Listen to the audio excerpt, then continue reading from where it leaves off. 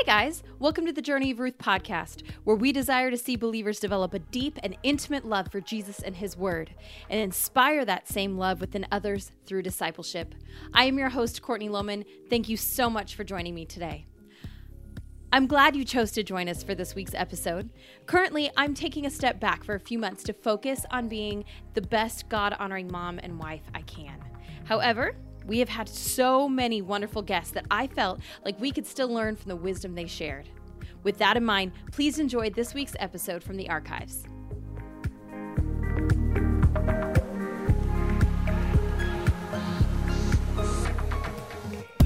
Well, thank you so much for joining us today from Wales, from Pembroke Dock, Wales. Is that right? Are you in Pembroke Dock? Pembroke? Yes, Pembroke. Okay. There are two towns. Pembroke is the older one. Mm-hmm. It's where they built a castle when a guy called William the Conqueror came over and the Normans appeared. And it was a place where the Normans established their sovereignty over the wild and woolly Welsh, those people who couldn't be tamed. Pembroke Dock was more of a dockyard. It was very busy in the Napoleonic Wars and things like that. And there was a large American influence during World War II. Interesting. Okay, well, that would make sense because you guys are on the southern portion of Wales.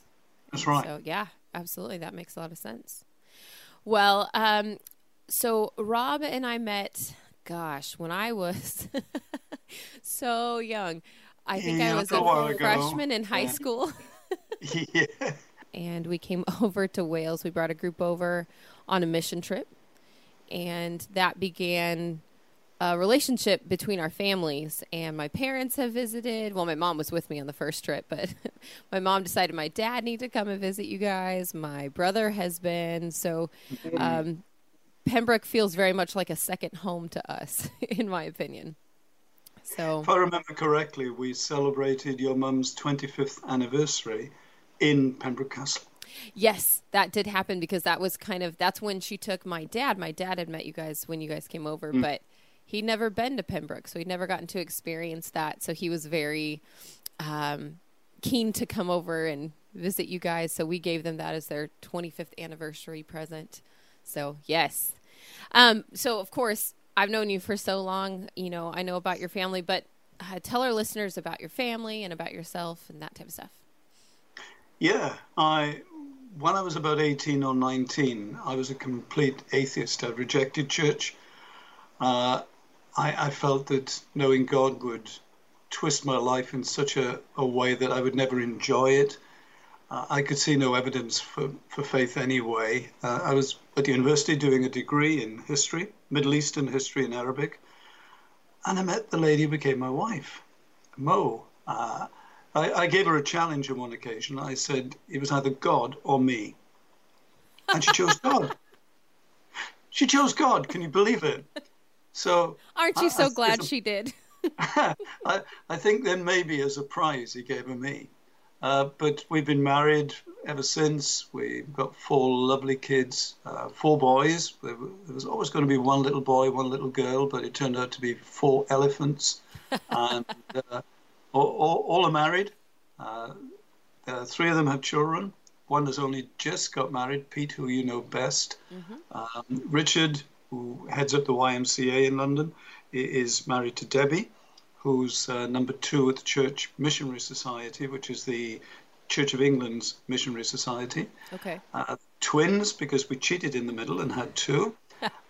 Simon is in charge of flood control for Wales, and he's married to Rebecca, who works for the Welsh Senedd, our local parliament. She's a researcher. They've got 2 little boys. David, the other twin, is a deputy head working in Malaysia. And he's married to a lady called Wakana. She's Japanese. And he met her when he was working out there. One of her interesting jobs was that she was developing and working in a program for reintegrating and helping child soldiers, which was really fascinating. And then Pete is working for the London Baptist Association, safeguarding, developing a safeguarding strategy and working with children and youth. Joey's wife works for the international relief agency Tear Fund. And she's very much in charge of the Justice Program, which has got the American end as well. Mm-hmm. She's about to Indonesia and Australia and Hong Kong in the next couple of weeks. And I think America is part of her remit as well. So that's our little family. It's amazing to me because I feel like all of those jobs are so important and so impactful. So you did something in raising your boys right, because, I mean, you know, they're all doing such wonderful and great things. Well, Mo, I think, particularly saw the children as a vocation. Mm.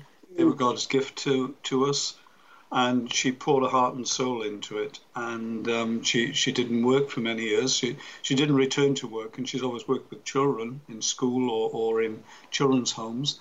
But she didn't do that until the children were old enough, you know, to be okay. And so she's invested her heart and soul and life and prayer life particularly into them, and they've just been God's answer to us. We've never had a problem, never a real problem, other than the usual, oh, are they okay? Or they're on the road, or, you know, they're traveling a lot. But no. Right. Mm. Well, I know when we met you that you were pastoring a church, but your role has kind of changed since then. So can you tell us what you do now, what your job is? Yeah, I'm itinerant now, and I work freelance. I've retired from full-time local pastoral ministry. I began life as a teacher, teaching history and French, and then I had a call into ministry that just came out of the blue. I wasn't expecting it. Mo wasn't expecting it. It was just remarkable, and it was based on the passage in Isaiah 6 when God spoke to me and said, "Who will go for us?" And I said, "Here am I, send me." And so we went back to college and trained for 3 years with no money coming in whatsoever, other than we prayed it in and we believed it would come in, and it did. So that was Mo, myself, and 3 children at the time, 3 little children. Wow. Yeah, it was quite something. And then I became a Baptist pastor, and I pastored Baptist churches in Pembrokeshire, as you know. Mm-hmm. I pastored a church in Swansea, and I pastored a church in Bridgend, which is nearer to Cardiff. But having said that, I've never, ever felt called away from Pembrokeshire. We knew it was here that we had to come, and it's here that we had to stay, and it's out of Pembrokeshire that we work. So I now serve on behalf of an organisation called Evangelical Alliance, which UK-wise, we have about 2 million members. In Wales, we have 60,000 members, and it's the John 17 aim of we may be one, the world might know that Jesus is the one he claims to be. We believe the same gospel, so there's a foundation of faith there in terms of Scripture and the basic truths of Scripture, but we work across denominations if we can agree on that. And I'm on the board nationally, I'm on the council nationally, I'm chair of the executive in Wales, and I serve as a church and media consultant. So that means I preach and I teach, and I encourage churches to look at their life in the light of a totally changed situation. Now that, as you've said, we've almost gone from a post-Christian culture into a non-Christian culture, in a new age. So what is the church meant to be like? And particularly because of my gifting and calling, as I think I have, a sense of how can we use media to reach our whole community. God spoke to me in that way some years ago, about 20 odd years ago now, and he said, how can you reach the whole of your community? And I thought, well, I could write and I could broadcast, and that's just been a phenomenal blessing ever since. So it's helping churches rethink what it means to be church in the 21st century Wales. So you talked about how you guys have moved from a post-Christian culture into a non-Christian culture. So, I mean, I'm sure you could talk for hours on this, but can you explain what the religious climate is like in Wales? Because I think it might be surprising to our American listeners because it's a little bit different than what we experience here in America. Yeah, there's a guy called Stephen Bullivant, professor of theology and sociology in St Mary's University, Twickenham, has just done some survey again, and he put it this way: the rise of the non-religious is arguably the story of British religious history over the past half century or so. The survey was called No Religion, and of all those countries within the United Kingdom, Wales is probably the most I don't do God culture. So I think figures would suggest that something like 60% of people in Wales don't do God. Any God. Vaguely, they'll have all kinds of vague ideas, but God isn't on their radar. Okay. You may talk about this later, but I go into schools regularly and talk, and I was walking through town a little while ago, and some kids came up and said, "Hey, vicar," because that's how they understand me. I'm the vicar, although I'm not. You don't really believe that stuff, do you? So I then about half an hour sat there talking to them. Well, actually, yes, I do. So why do you believe it, vicar? I know you've got to come into school because, put it another way, just before Christmas in one of those assemblies, I threw out a question to a group of about 200 plus kids. So where was Jesus born?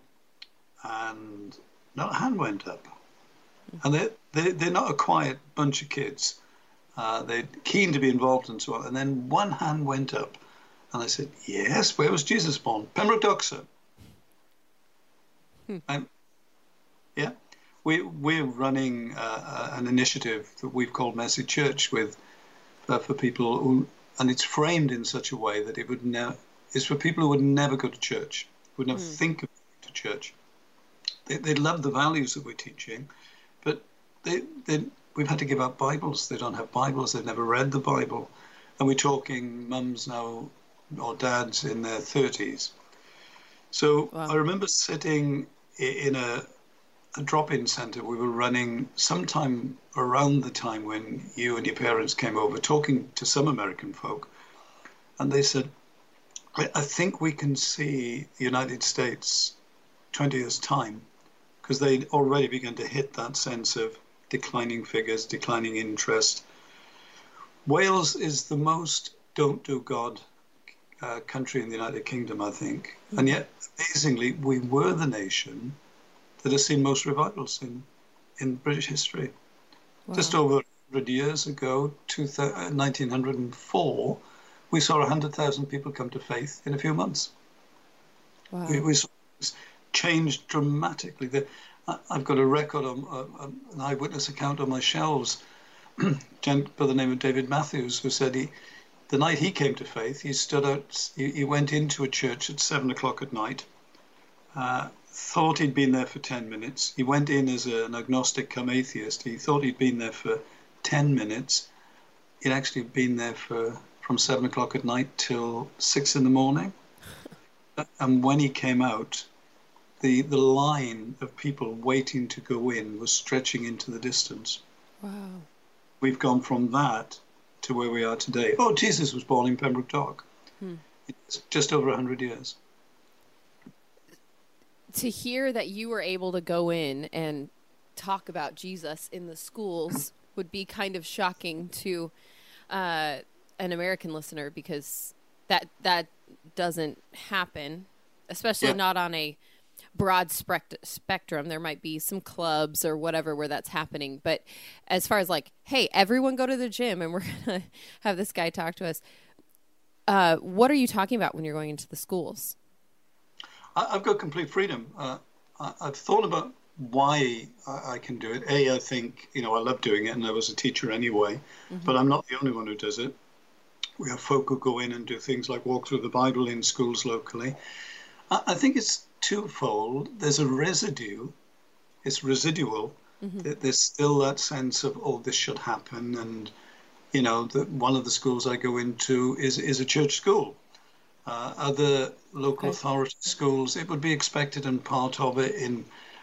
Legally, there's been the need in the past for assembly, although it's increasingly important that it's a diverse thing in terms of multi-faith. Okay. But I've got complete freedom. I think I've got more of an open door here than in many parts of England, in some of the major cities. But when I go in, straight down the line. So, I talk. I think the things I try to get over are, number one, every child is special. So in some way I try and talk about God making them and try and use all kinds of visuals and quizzes and involvement so that they realize they're unique, they're special, they're loved. And then I go on to talk about Jesus and how he expressed that love and so on.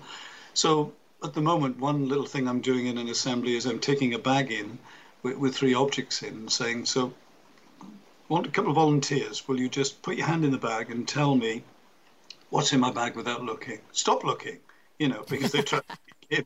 Don't let anyone else tell you what's in there. And in that bag, that plastic bag, which isn't see-through, I have a compass. That compass saw my dad through the desert in World War II. He was in the SAS. Wow.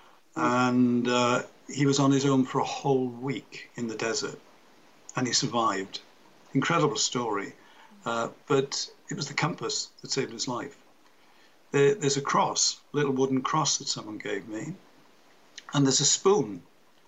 And I'm showing the kids that all 3 objects point to the Bible. So I say it reminds me of the Bible because it points you to life and how to live and how to gain real life and how to live forever. I point to the cross and talk about how much God loves them and how special they are. They're unique and incredibly valuable to him. And the third is that it's like food. It will give you strength. It will give you the energy you live in your inner being, because it's not just our physical bodies, but we need inner strength as well in our spirit. So I go in and talk about things like that. So when you're doing these assemblies with them, is it just you said, that sometimes it has to be interfaith. So are they having someone come in that's, maybe Muslim or someone that's coming in, or is it just you? Here in Pembrokeshire, we don't have that, no. Okay. No need, no. But we're aware that we're living in a multi-faith society now, and, we have to be, as a whole United Kingdom, aware of that. And do they teach the Bible as a faith book, or do they teach it as a historical book? I guess you're the one teaching, so I know you would teach it as a faith book, but how is the Bible seen for these kids?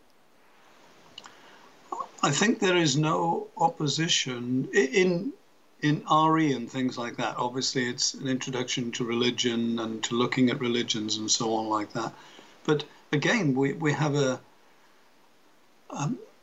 initiative called Jesus Live, GSUS Live, and it's an evangelistic thing where huge lorries, trucks, trailers are taken into schools, and kids are allowed to take part in interactive issues on computer and things like that.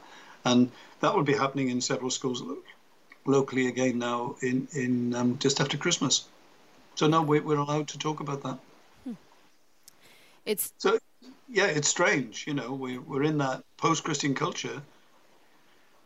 But I know someone who's an evangelist throughout Europe, and he talks about the way in which Europe has gone the way that we have within the United Kingdom. He says, but actually, and I find this, the opportunities are amazing. Because you're not dealing with people who've been inoculated against church. You're not dealing with people who've had a taste and have been put off. That was my generation. You're dealing with a completely, almost like the first century, that you can talk about things that are exciting and buzzing. And he finds with students, all the work he does, he says, students love to be countercultural anyway. I mean, at the moment, there's probably nothing more countercultural than being a Christian. That's very true. That's very true. Man. So he sees, as I see, the positive. Yeah. It's just, I do find it interesting in the same way that you're saying. I know when I was in France that people saw religion, not a particular religion, just religion in general, as something their grandparents did. But because of that, religion was, it was something we could talk about because it wasn't something that was so personal to them. Yep. So it wasn't like, well, I have this belief and you're saying something different, so therefore I'm going to argue with it. It was just like, I don't really have a religion. That's what I go to church or I go to mass or whatever, synagogue with my grandma whenever she asks me to come. But other than that, I don't really do God, exactly what you're saying. And some of the conversations we were able to have were really cool. And some of their thoughts and their perspectives on Jesus were amazing because they asked questions that I almost had never thought to ask. Yeah, it's raw, it's real. It's interesting you should talk about France, because in the Evangelical Alliance that I talked to you about, we have people who are employed. One of our key leaders in London spent some time recently, for a year or two at least, working in France. And when she went there with her husband, she thought, oh, this is going to be so depressing. You know, France is a graveyard to any form of evangelism. And she was just amazed at what God was doing. In fact, she's told us at council that, and it's because evangelicals are coming together and working together a little bit more, she thinks. In France at the moment, there's a new church being planted every 10 days. Wow. Which is a remarkable figure. Yeah. So she was buzzing. You know, she thought she was going to a graveyard, and she was in a garden nursery beginning to see the buds coming up. Oh, I love that picture. I really do, because I think it does feel so much like Acts, you know, what they were seeing, and that there were believers being added to their number every day. And you don't plant a church every 10 days unless you have those new believers, right? Because you got to fill those churches. Buzzing with it, yeah. You know, we've started an initiative in town called Messy Church. Yes, yeah. Talk about Messy Church, because I love this. When I ceased working in a single pastorate, Mo was wondering what she would do, because she's got an evangelistic heart. She loves working with children and families. You know, she's worked in school with kids. She's run mother and toddler groups. She's done parenting classes, things like that. And what am I going to do, was her thought. And I challenged her and one or two others to seek God. And they knew they had to do something for children and young people. And so they began to look at ways in which they could reach. And we knew it had to be reaching people who wouldn't go to church. The 96% or whatever it is, 95% who would not want to go to church, wouldn't be attracted by church, and many have been put off by church. You say 96 or 95%. Is that 95% of your community would not go to church? Yeah. Okay. So we'd have maybe 3 or 4% who would normally go to church on a Sunday. They designed a program of craft and games, of songs, you name it, that kids and adults would enjoy. And we've deliberately placed it in a non-church building in the town hall. Okay. Yeah. Because that's what people want. And it's where people will come. In fact, our local mayors have said, thank you so much for not putting it in a church, for coming to us, not waiting for us to come to you. And so, you know, we designed that. We didn't have a Messy Church model. We were looking for a name and things like that. And we came across the model, and it worked perfectly with what we were trying to do. So we joined the Messy Church organization. So you guys did not create this. Someone else created it, but you're taking it and implementing it. It's a national thing, and it's growing, and it's very effective.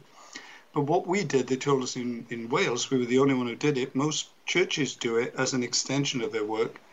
We did it as a unique expression. So we were not linked to a church, so that people couldn't think, oh, you're trying to get me into your church. And people keep saying, oh, thank you that you're coming to us. Mm-hmm. We've adopted what the Celtic Church did. We want people to feel they belong before they believe. They belong before they believe. Yeah. When the Celtic Church, after the collapse of the Roman Empire, was faced with a massive evangelistic challenge, it adopted the whole principle of reaching people and getting involved in people's lives and caring for them and loving them and meeting their needs and making them feel welcome and then the conversations begin. And so, whereas it's been a traditional Christian practice in Christendom for hundreds of years of when you believe you belong, Yeah. the Celtic model was, we want you to feel part of this. And prayerfully and hopefully, and it happens, people come to faith because they feel part of that loved experience of fellowship. Amazing. And it works. Meeting their needs before you, meeting their physical or emotional needs before you meet their spiritual needs. Yeah, you get close to them. They feel loved. There's an American evangelist teacher called Michael Frost who told the story of how once he was speaking at a conference, and when he finished, two people came up and tore him apart. The first one tore him apart and told him how badly he'd done it. He said, "I'm Australian." And he said, "Because I'm Australian, I flipped and I told this guy where to go." The second chap looked at me and said, "Ah." And he said, "So what do you want?" And the other guy said, "I just wanted to know how you dealt with confrontation."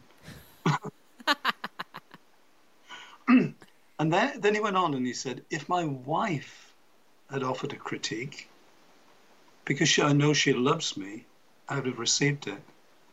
He said, "Because someone I didn't know where he was coming from, I didn't know what his agenda was, cut me down, I reacted." And he said, there's a lesson there for church, particularly in a post-Christian culture. People have to feel that you love them if you're offering things that challenge them. And I think there's so much truth in that. Yeah. Because basically, if you're talking about people being sinners, there's a note of challenge and condemnation there, isn't there? Yeah, if you're absolutely. telling people that Jesus is not the Lord of their lives, but he needs to be, you've got to have that relationship first. And I think Michael Frost had so much to teach us there. Yeah, wow. And I love just the idea of it being so open to your visitors and that it's not found in a church. I know, life can be hard, and it becomes even more difficult when you feel like you're walking alone with no one to turn to. So I created the Play Process, a 4-step guide for finding a mentor or a discipler. Pray, look, ask, and act. Our Play Process includes a worksheet which walks you through each step using scripture and prayer prompts. The Play Process worksheet is available for free on our website at journeyofruthpodcast.com/download. My prayer, friends, is that no one feels alone in this world, and this is just a small way that I can help you find hope for today and tomorrow. So go download the worksheet and begin your walk through the Play Process today.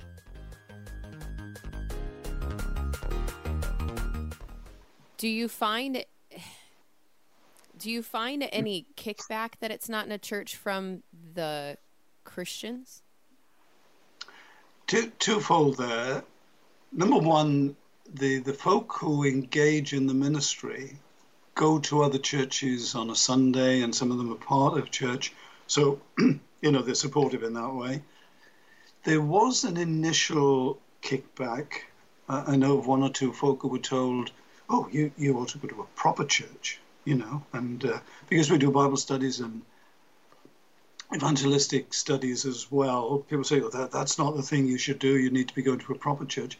But the atmosphere's changed over the last 4 years. As they've seen what we're doing, there's been a much, much warmer response. And we have a united prayer time in town. Every 2 months we have a half night of prayer. And it's been lovely to see people who I know were critical of what we were doing at the beginning, praying openly for what we're doing.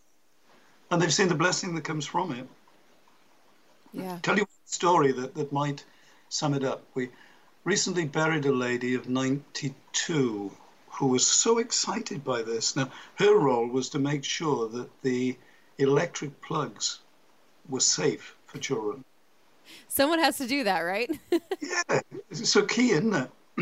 And she was buzzing with excitement about Mercy Church. She's such a part of it. And after the last Christmas session when we were way over 100 families there, and the noise was like Super Bowl, but in a in a small church. And I said, Gwyn, are you okay? And she looked and she said, of course. I said, but the noise and the busyness. And she said, but we're planting seeds. For a 92-year-old, that was amazing. Yeah. And I buried her about 4 or 5 months later. And the family said to me, will you just get some stories about her in Mercy Church? Because we know it was so important to us. So I did. And one little 8-year-old said of this 92-year-old, oh, she was a lovely girl. And then she said, every time she spoke to me, she made me feel special. Oh, man.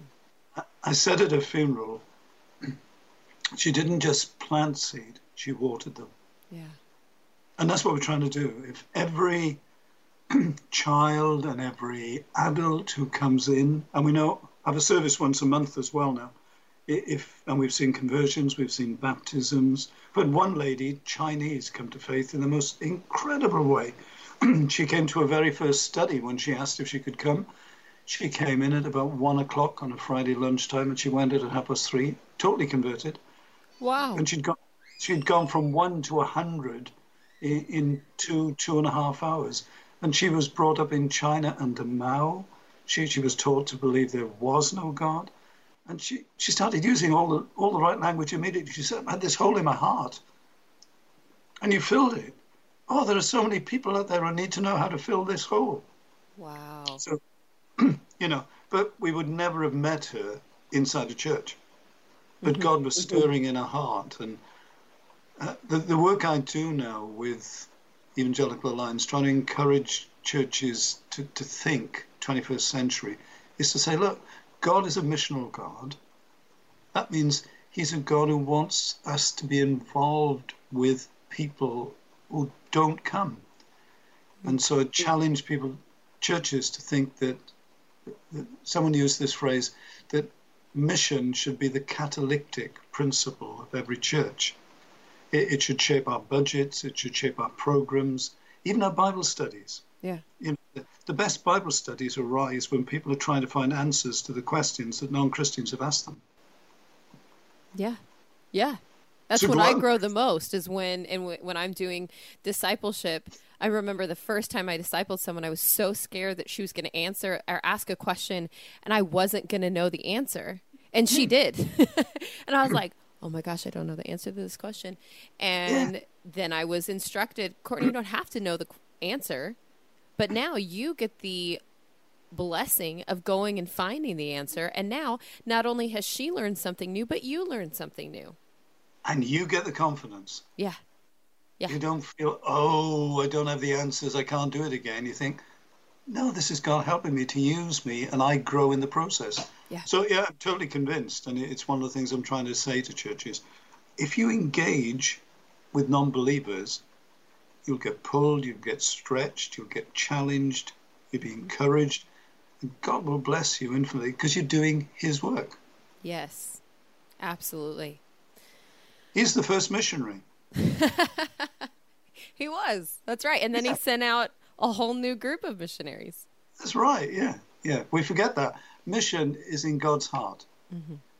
So it's a case of, I think it was Henry Blackaby said, join in with him. Find out where he's working, or ask him where does he want you to work, that he will challenge you to do things. And so I encourage churches to see that there will be some who are evangelists, they've got a public ministry like that or whatever, but the bulk of us should be praying for those, but also we should be living in such a way that our lifestyle is prompting questions. So why did you behave like that? Or why didn't you react nastily to her? Or why is your home open? Or, all those things. Yeah. Not just why do you go to church, but why do you behave differently in the world? Yes. Because then they start to see almost, they see the effects of your faith lived out in a very tangible way. Yeah. Yeah. there's a guy called Nick Page who's written a brilliant book called Kingdom of Fools, and it's well worth looking at, history of the early church. He's got a lovely literary style. But when he talks about the Church of Antioch and why did the church grow in such a cosmopolitan and multinational place, a huge place like Antioch, a small group of people, and in cities like that, how did the early church grow? He said, among the many things were not just the signs and wonders, but the wonder of the fact that their lives were bafflingly self-sacrificial. People couldn't get over how lovingly self-sacrificial these early Christians were. So, as he points out, and others do as well, when plague, which was such a scary thing in the ancient world, when plague hit cities, Christians would stay to care for those who were sick and died in the process. And people looked at these Christians and said, why do they do it? That's why Tertullian said, look how these Christians love one another. Mm-hmm. It was real. It wasn't just, they shared a piece of cake on the Sunday after service. They were actually staying to live with people who were dying of the plague when there was no cure for it. Yeah. Because it was worth their life to show them the love of Jesus.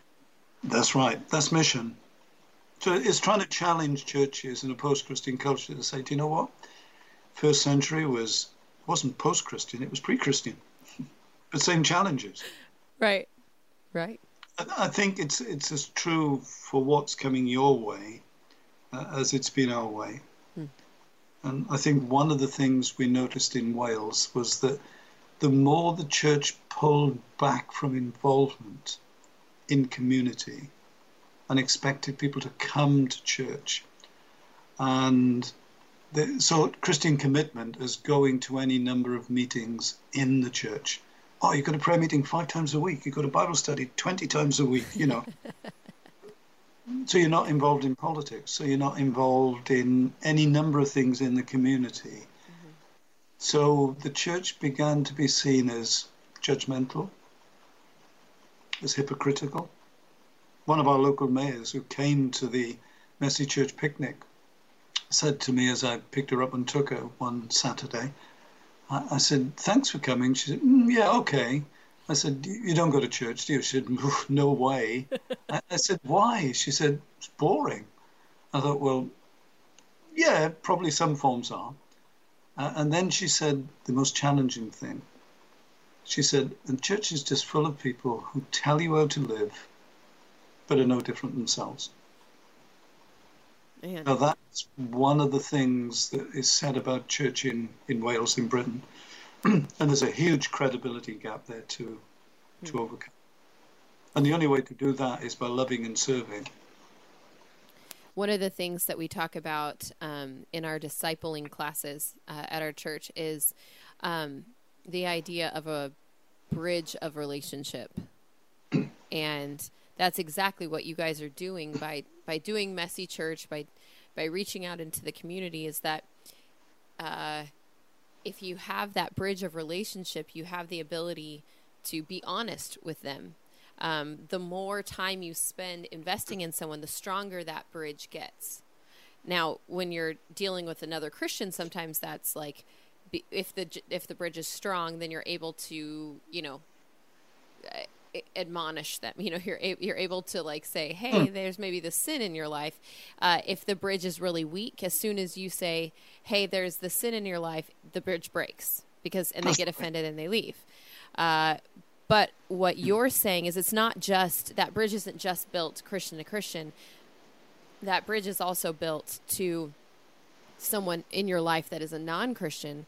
And that bridge, with its strength, as we involve ourselves in their lives more, then we can start talking about things like faith and Jesus Christ. And because that bridge is strong, they feel safe in those conversations because there's already that bridge and that relationship there. That's the key word, safe. As you're talking, the story I'm thinking of is the woman at the well in Samaria. Yeah. It's not safe for her to go out until lunchtime. It was too hot for anyone else to be about. Yeah. So she scurries off. And Jesus meets her. Jews and Samaritans, they hate each other.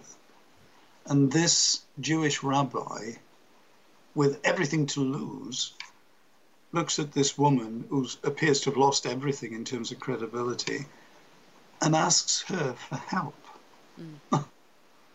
Can you give me a drink? And we don't find anything about you're a sinner or I'm the Messiah or anything till the end of a conversation. And then it's gently done, go and get your husband.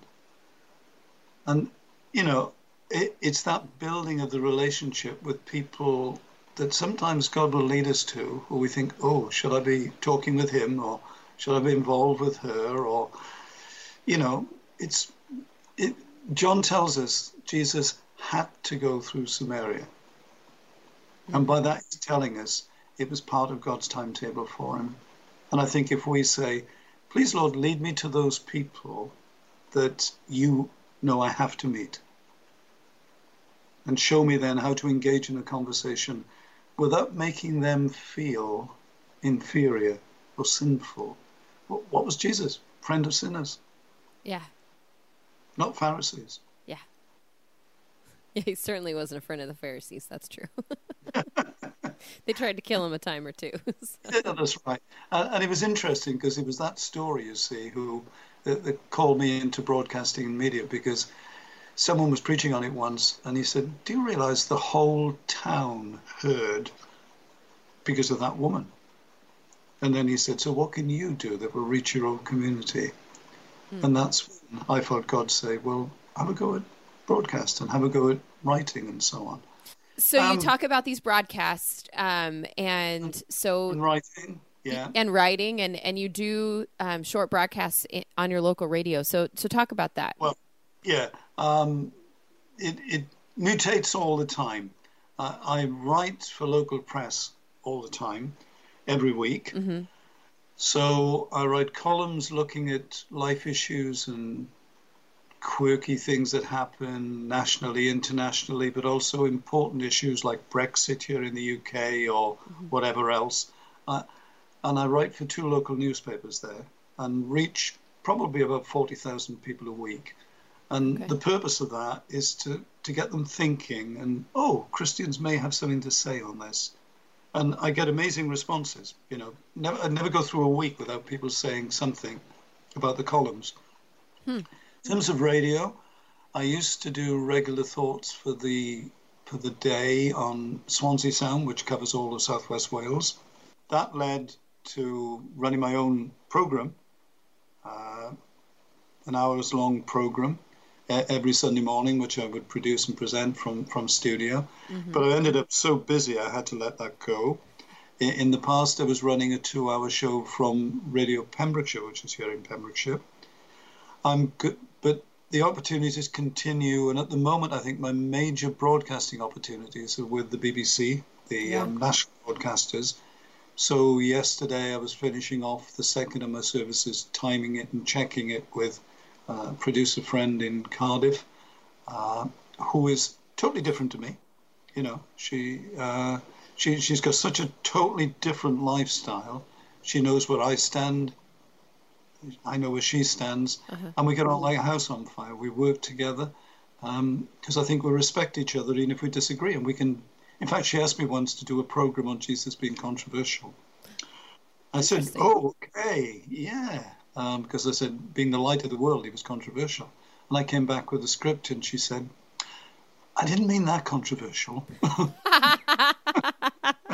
You're like, he was so controversial, people wanted to kill him. So how controversial do you want? That's right. Yeah. So at the moment, most of my broadcasting is producing a couple of, like I've just done 2 services, one for just before Christmas, one for just after Christmas. There'll be half-hour services. And then other opportunities come up, like there's a local radio station that I didn't even know existed 2 weeks ago, phoned me up and said, could I go in and chat to the guy for 2 hours on a Monday night? So, yeah, I'll be doing that in 2 or 3 weeks' time.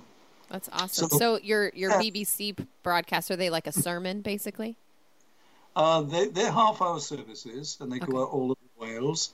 And I choose the music and choose the readings and then do a reflection and prayers on them.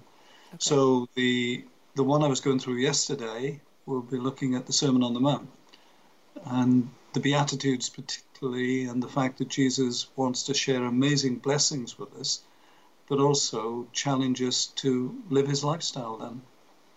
And trying to get over the fact that the Christian story, the kingdom of God, the kingdom of heaven, is not just about, oh, when I die, I go to heaven.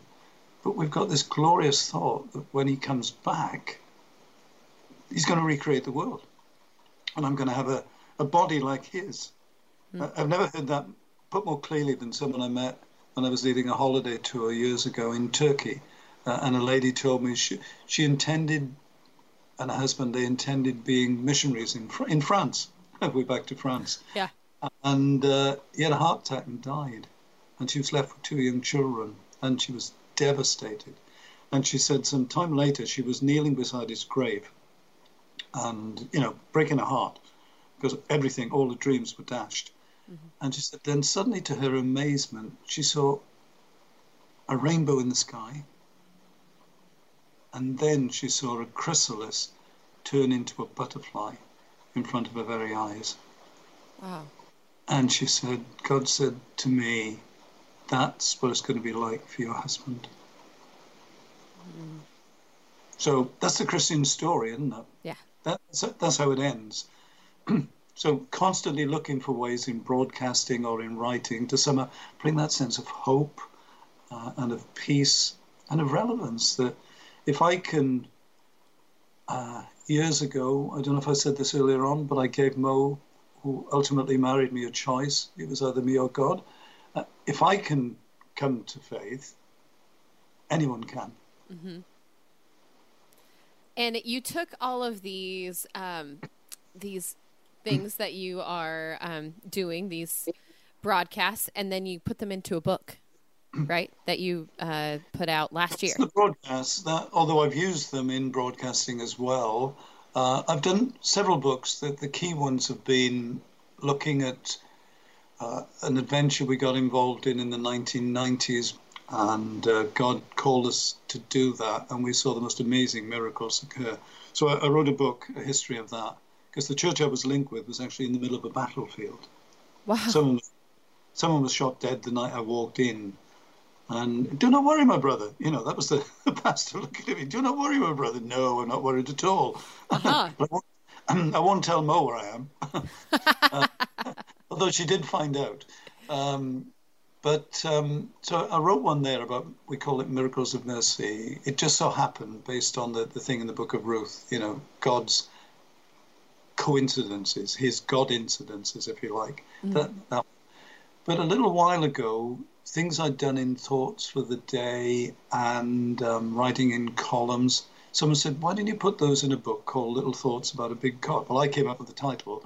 But again, it's meant to be evangelistic in the sense of give it to someone and get them reading. There's a story in there about a lady in Australia, I think, who parked at a traffic light and didn't go through because it was red.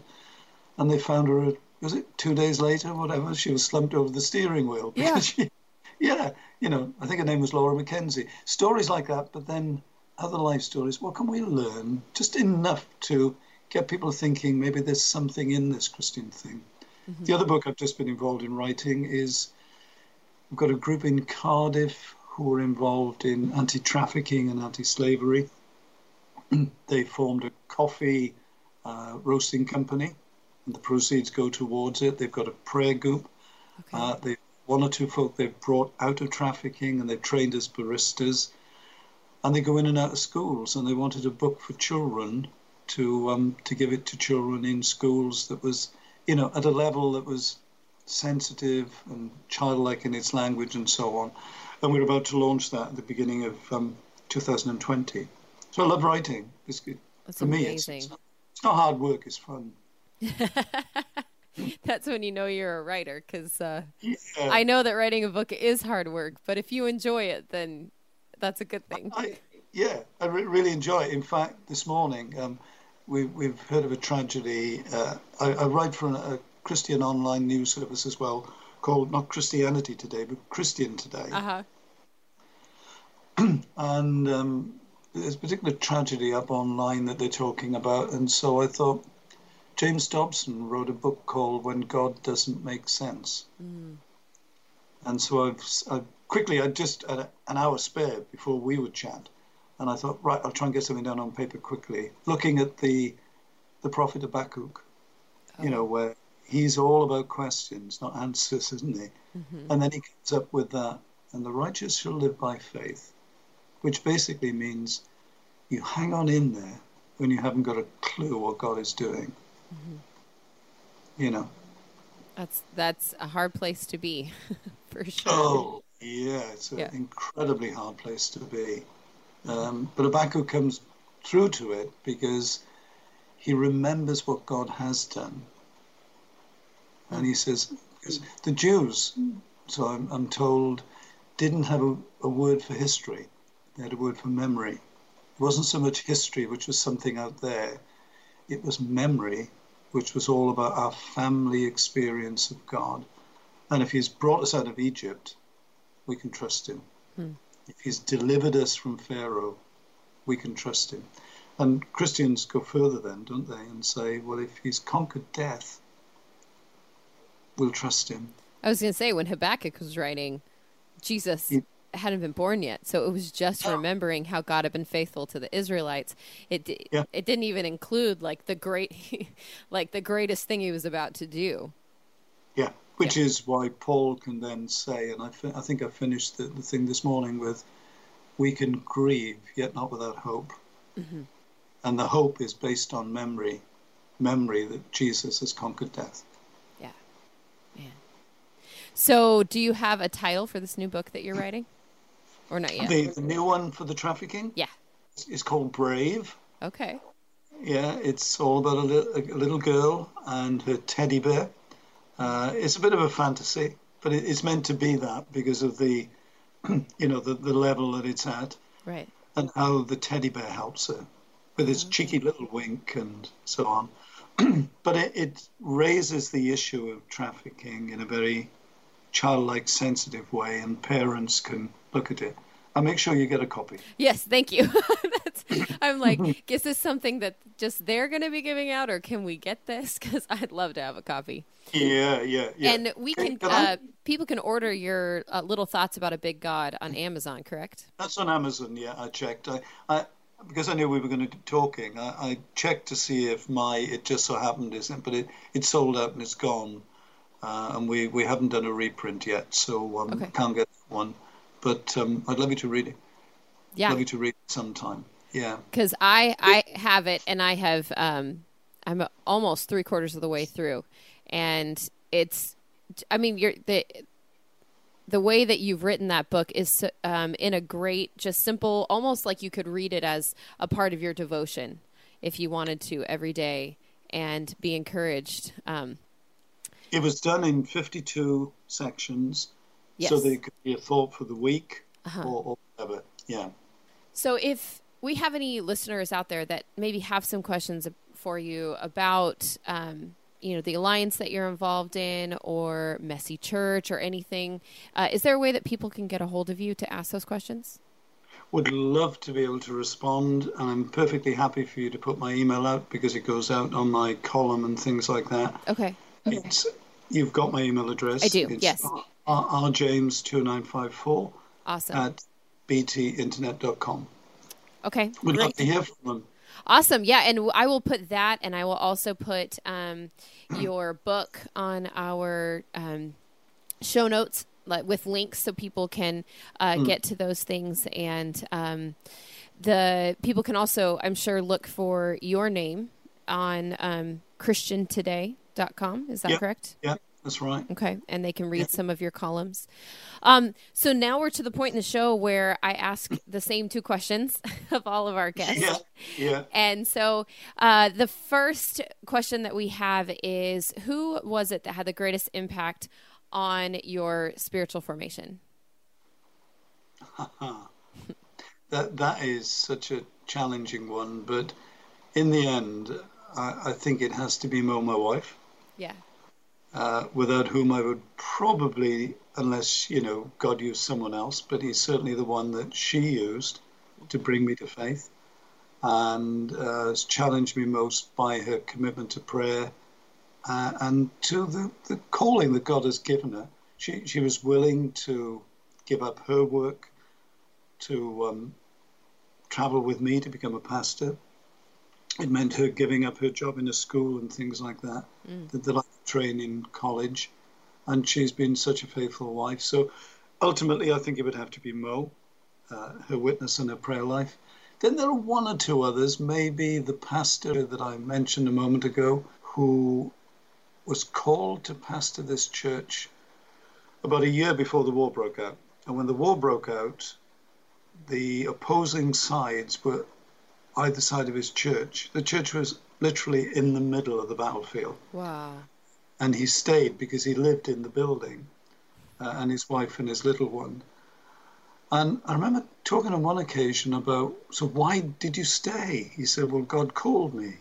I said, yeah, but that was before the war broke out. Yeah. Why did you stay after the war broke out? And I just got this feeling he was looking at me thinking, and then we talked, but don't you believe God knows the future? Don't you think he knew that the war was going to break out? And his car was blown up while he was visiting people, you know. Wow. I have shrapnel in my little cupboard here from a house not far away where a lady's head was blown off because they were just random shells, 2000 a night. But he stayed there. Wow. The very first night I arrived there, I heard them singing in this building, Blessed Assurance, Jesus is mine. Foretaste of glory divine.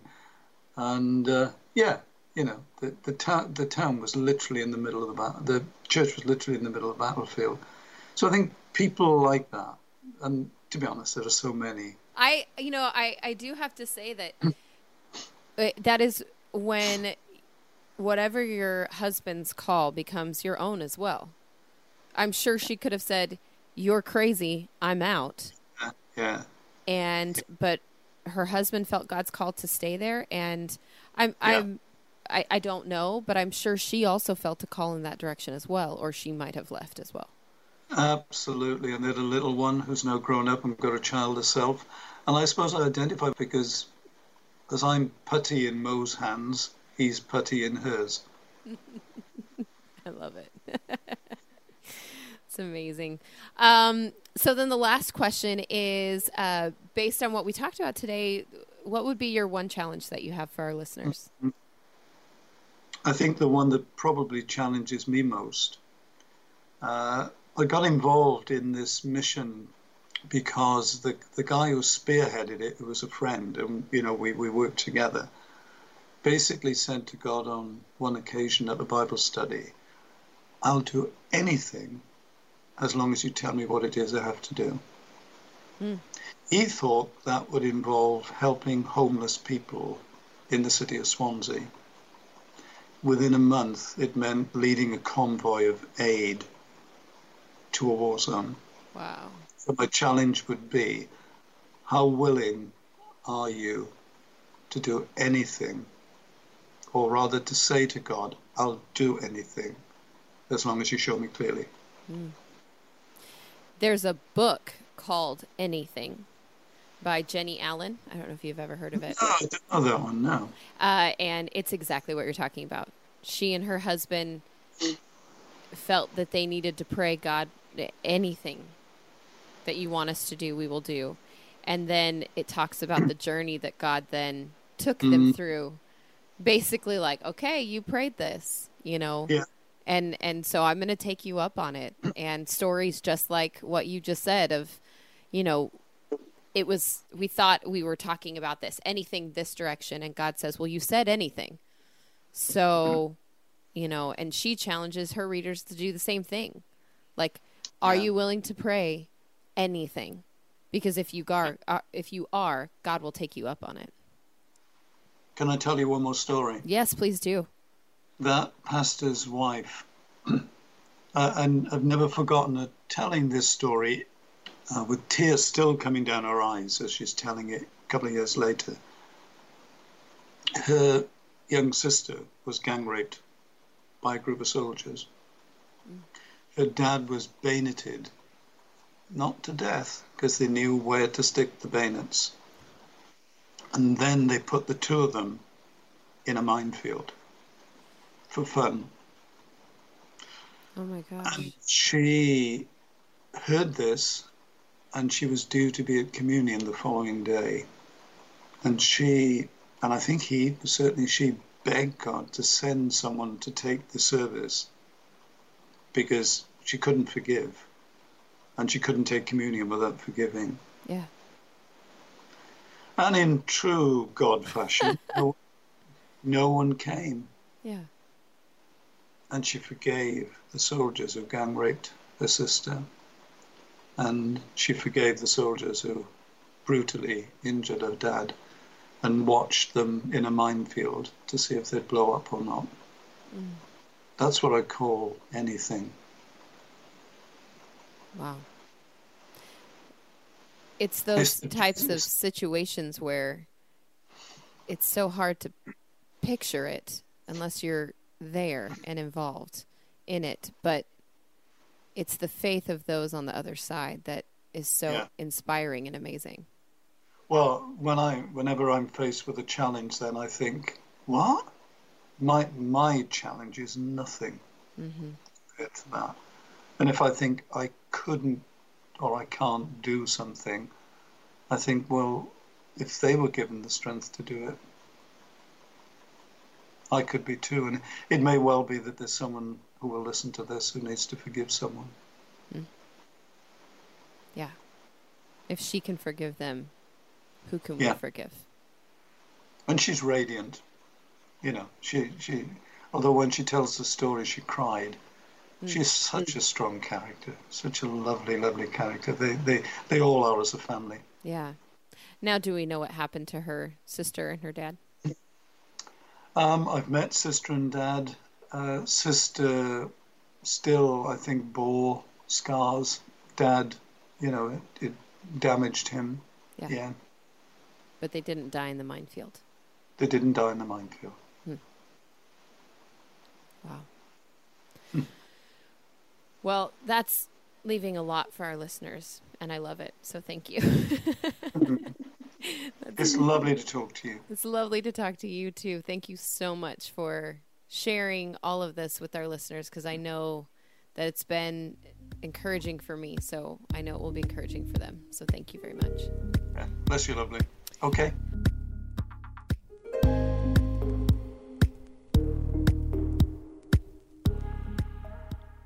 Thank you for tuning in this week. I hope you're walking away with something to consider. If you like what you hear each month and you'd like to support the Journey of Ruth podcast, head over to patreon.com/Journey of Ruth.